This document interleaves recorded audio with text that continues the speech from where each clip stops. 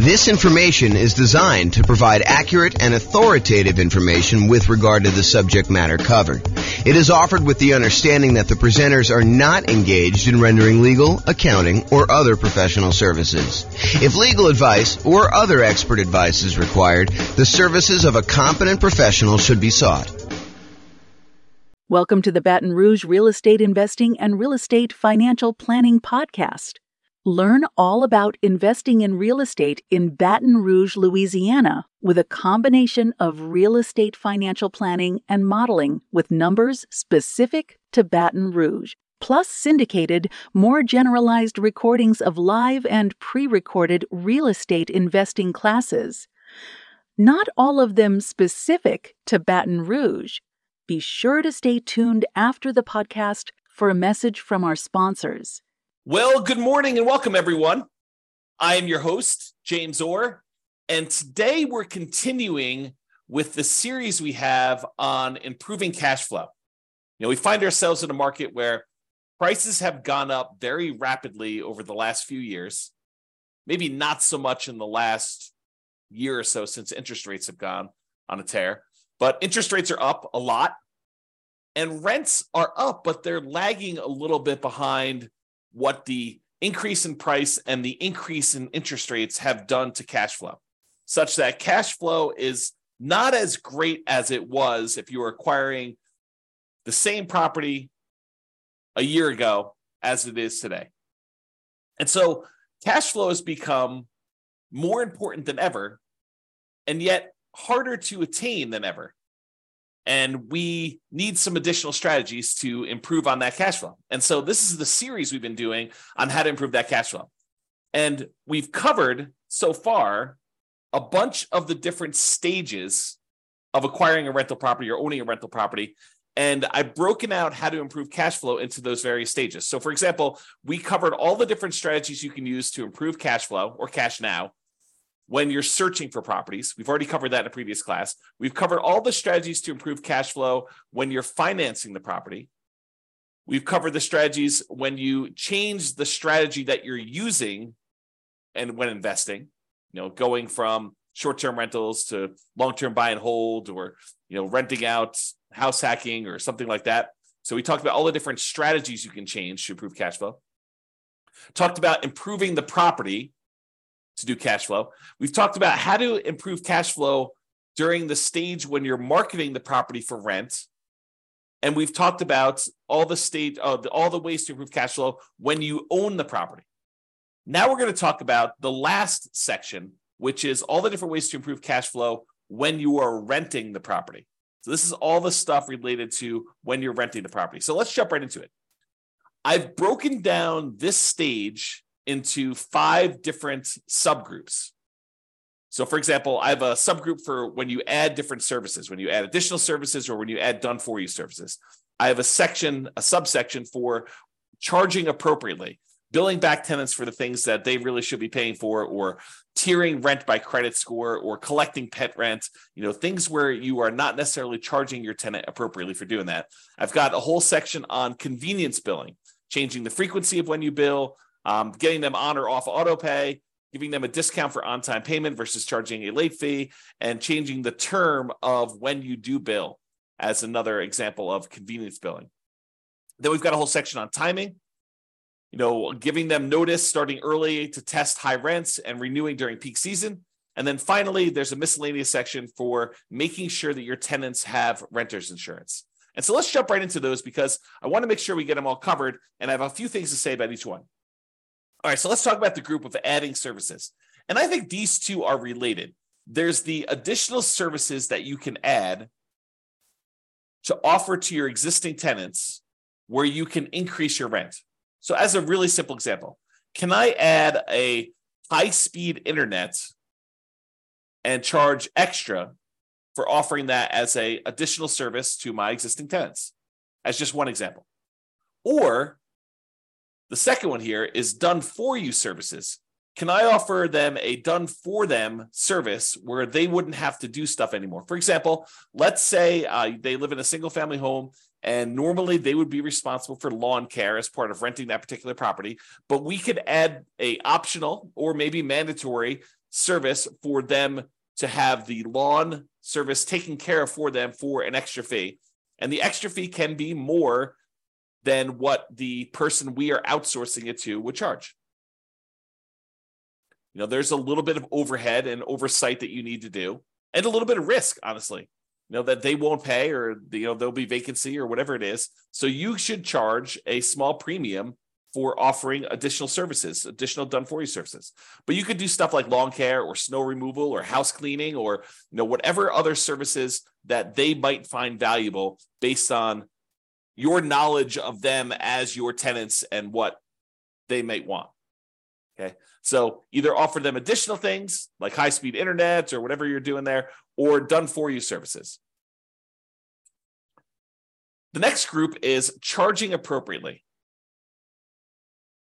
I don't know how many times I brought clients out to look at a property where the current landlord is not billing back for utilities. They're renting their properties and they're saying, water is included in rent, or electricity is included in rent, when you could measure the utilities and bill the tenants back separately for these extra utilities. So if the clients of mine that are looking at these properties, they see that as a way to immediately get higher rents and increase the profitability of their properties. And so if you are one of those people that are not currently billing back for a utility that is being provided to your tenants, and you're sort of just lumping it in with rent, you may want to break that out separately and charge that back to them, bill back for the services. And these can be things like things that are already included in an HOA fee. So, for example, there are some neighborhoods around here where the homeowners association includes garbage pickup as part of the HOA fee. But garbage service is something that typically tenants would pay for. And so I think you could, and definitely check with your attorney on these things, don't believe me, but I think you can and should break out the cost of what it would cost them to have the garbage and charge that back to offset some of the expense you have as part of the HOA fee that you're already paying to get the tenant to pay for their own garbage service. Or things like in our area, we have a thing called non-potable water, where we can use that water in order to water the lawn. However, it's not drinkable water. It's only used for watering the grass and sprinkler systems and stuff like that. And so sometimes there's an extra fee for use of that water. It's usually cheaper water than getting it from the city that is drinkable water. But your tenant is responsible for watering the lawn, and they should be paying for that service. So you should bill it back. Another example is electricity. Or if you're already grouping water in, if you only have one water tap coming in, you've got a 12-plex. A lot of times landlords are saying, hey, look, the water is not metered individually, so I can't go and charge that. No, I think you can actually prorate it. You can make it so that it's divisible by the number of units or by the number of people that live in the unit. Talk to your property manager or your attorney to make sure that that's legal in your particular area, that it's justifiable that you can do that. But I think that's completely valid. What about tiering rent by credit score? It's a controversial one in some ways, right? But if someone has a really, really good credit score, might you give them a discount because they are more likely to pay on time, less likely to have problems with them staying in the property? Or could you say to somebody who applies and you say, look, or normally our credit score cutoff is 650. If you have less than a 650 credit score, we don't usually rent to you. They say, hey, is there anything we could do? My credit score is only 640. And you say, well, I might be willing to rent to you, but I would need to charge either an extra security deposit or an extra non-refundable fee, kind of a risk premium, or, for $50 extra per month in rent, I could see, that being a way to offset the credit score kind of rule there. So you can go ahead and advertise the higher rent for someone who has great credit, and you could tier rent by different credit scores. Now, again, I would check with your attorney. This one seems a little controversial. It's not what I've done. This one could be controversial, though, as far as tiering rent by credit score. What about pet rent? If you allow pets, First of all, I should say this. I don't believe we as landlords can charge a fee large enough to cover the extra costs, the extra damage that we might see from a pet.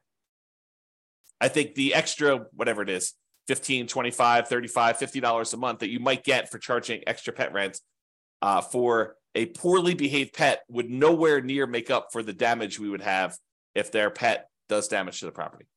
In fact, it may not even be covered by their full security deposit. So some people will charge pet rent or a non-refundable pet fee in exchange for them having pet, or both in some cases. Okay, so can you charge pet rent if someone has pets? Is another way to increase rent on a property. Let's talk about some convenience billing options. For example, some tenants get paid weekly or biweekly or monthly. And most landlords offer billing on a monthly basis. However, some tenants would prefer to be charged weekly for their rent. They'd prefer not to have, a really big amount coming out in the first of the month. They'd prefer to have, a certain amount coming out every Monday. And if you just think about it this way, let's say rent is $2,000 a month. And so $2,000 a month, normally if you charge monthly, you'd be collecting $2,000 times 12 or $24,000 a year in rent. But what if you offered the tenant an option? It's their option whether they want to do monthly or if they want to do this new strategy. And you offered to do $500 every week on Monday instead of $2,000 a month. Well, $500 a week, there are 52 weeks in the year. And if I have my calculator out here, let's pull up my calculator. So $500 times 52 weeks is $26,000. So instead of charging them $2,000 a month, you charge them $500 a week. They get the convenience of paying weekly if that's how they prefer to pay. And you actually end up increasing your rent by about $2,000 for the year, or you divide it by 12, about $166 more per month on average. If instead of doing that, you could do it also biweekly. You could say every 2 weeks, which is when they might get paid, 2 weeks on the Monday following the Friday payday, give them a chance to have the money hit the account and clear and everything else. And then on Monday, you auto pay for $1,000 instead of the $2,000 a month. Okay, so that's an option. What about auto pay? Auto pay could be considered a convenience. And so you could charge a small fee for auto pay. Or if you have problems collecting rent, maybe you say, hey, look, there's a convenience fee or a inconvenience fee of me having to manually accept your checks and process them. And sometimes they bounce or whatever it is. And so you could charge a fee for people not being on auto pay. Right. So you could go either way with that, depending on what is going on in your marketplace and with your particular properties as a way to increase income from the properties. And, some of these strategies, as I think about it, some of these strategies are ways to increase income, but some of them are just to be paid for the time you're spending doing things that you might not have from other tenants. Right? Like if you had tenants that always paid on time, you wouldn't have to worry about charging them, for having to chase them down when their check bounces or something they're late on their payment or whatever it is. So charging a fee for them manually paying instead of being on auto pay is really just recapturing some of the work you're already doing. It's being paid for the work you're already doing, extra work that you're already doing that if they paid on time wouldn't be an issue. If they were on auto pay, wouldn't be an issue. Instead of having a late fee in your lease, some landlords prefer to offer a discount for on-time payment. So the way that this could work is, let's say rent, if you pay on time, is $2,000 a month. However, if you don't pay on time, it's a $50 or $100 late fee. Well, the alternative way to structure that is you advertise the property, and when they sign the lease says that the rent is $2,100 a month, not $2,000, but they have $100 early pay or discount for on-time or early payment. So that if they pay before the first of the month, it's $2,000. If they pay after the first of the month, it's $2,100. So it's not a late fee. That's what the normal rent is. However, if they pay on time, they actually get a $100 a month discount. And the $100 discount amount is the amount that is probably what you would have charged for normal rent if they were going to pay on time. Okay. So instead of offering late payments, a fee for late fees, late payment fee, you give them a discount for on-time payments or early payments. What about term? We talked about this in another strategy, but can you change the term of the rental agreement?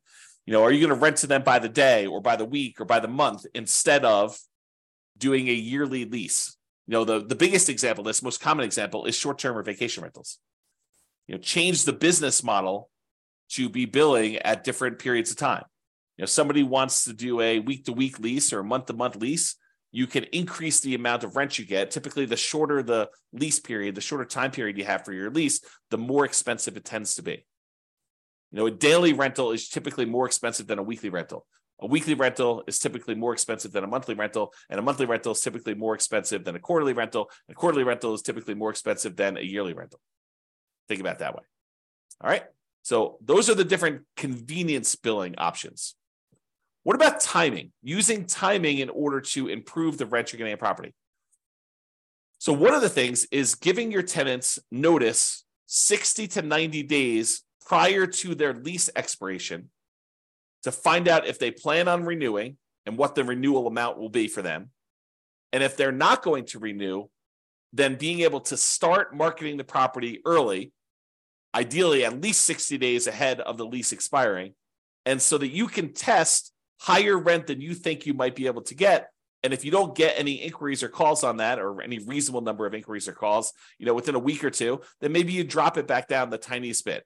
But you have 60 days, full 2 months plus, in theory, to be able to market this property before you'd have a vacancy. One of the things we're trying to avoid here is avoiding vacancies. Getting that tenant lined up way before the lease has actually expired and the current tenant is moving out. Now, if the tenant renews, that's great. Then you've got a renewal. You don't need to worry about it. You sign the new lease, 60 to 90 days ahead of time. You get them ready to go for their next year. In most cases, I think rents will probably bump up a little bit, just kind of like cost of living, maybe not to full market rent, but sort of like maybe a halfway of what we saw as a rent increase for the year. That way you don't get stuck 5 years from now with significantly below market rents. You're kind of like increasing a little bit each year. But then if they decide not to renew, then you have this head start to be able to test high rent and test early and lower your rents if you're not getting the responses you need in order to get that property filled before it goes vacant. And then ideally, you want to be renewing in peak season. So schedule your leases to end during peak rental season. And that may be a little bit different depending on what market you're in. In our market here, it's probably in the springtime, kind of like spring to early summer, like May. So schedule your leases to end during peak rental seasons. You don't want a lease to end between Thanksgiving and Christmas in most cases. So what if you have a tenant that gets evicted and they happen to have the property vacated, right after Thanksgiving? Do you do a year lease from Thanksgiving? No, you do not. You market the property because it's vacant right now, but you tell them that the lease is either a short lease, like it's a 6-month lease to get them on cycle, or it's a long lease, it's an 18-month lease to get them on cycle. But you don't voluntarily put a year-long lease in place to have yourself be vacant again in Thanksgiving and Christmas. You're setting yourself up for failure. You're setting yourself up for below market rents if you're constantly having to market your property between that Thanksgiving and Christmas time.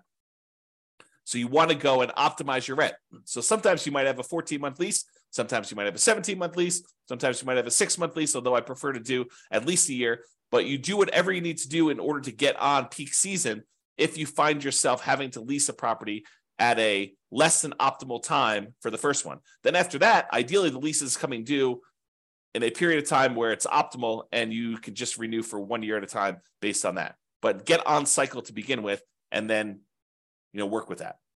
Okay. So those are all the things with timing, making sure the timing is in your favor for doing that. And then finally, renter's insurance. And you might be saying, Renter's insurance. James, why is renter's insurance on here as a way to improve cash flow? Well, it's not an issue unless there's a claim, right? If you have a tenant living in a property and something happens to the property, there's a fire, there's some type of flooding, there's a roof leak or something like that, and something in the tenant's property gets damaged, and they come after you to pay for their $5,000 kind of like furniture stereo system because the leak was there and they somehow think it was your fault. If they have renter's insurance, their renter's insurance will cover them for the damage. If they don't have renter's insurance, they think you're responsible for the damage and they're going to come after you. So by having renter's insurance and insisting that your tenants have renter's insurance and verifying that your tenants have renter's insurance, you are less likely to have, even if it's a false claim, right? But you're less likely to have a claim against you to cover damages should something unexpected happen to your property and your tenant now thinks that it's your fault and that you should pay to replace all their clothes or their furniture or their television or whatever it is that they've got there. Or maybe the carport falls in because, it's gotten old and they have their car parked under there and it snowed or whatever, or there's a hurricane. You want to get yourself out of these situations where you are responsible for the tenant's personal property because your insurance will cover the property, your property itself, the physical building. But your insurance as a landlord does not typically cover what the tenant owns inside the property, the tenant's personal property. For that, they need a separate renter's insurance policy, and they're relatively inexpensive. Just the renter needs to get one and have one and keep it in place so that if something does happen, they don't lose their personal stuff.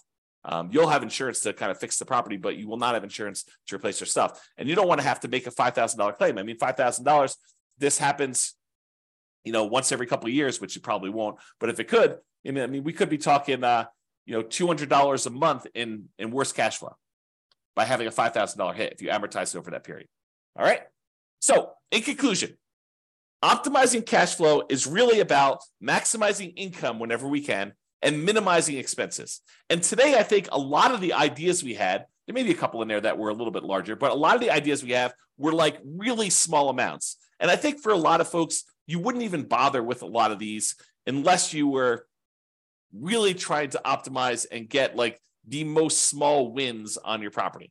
I think for the most part, if you do the big things, use the right strategy, get the right financing in place, kind of do the things to make sure that your property is rented and rented right. I think you don't need to play around with some of these things that might increase it by $25 or $50 a month.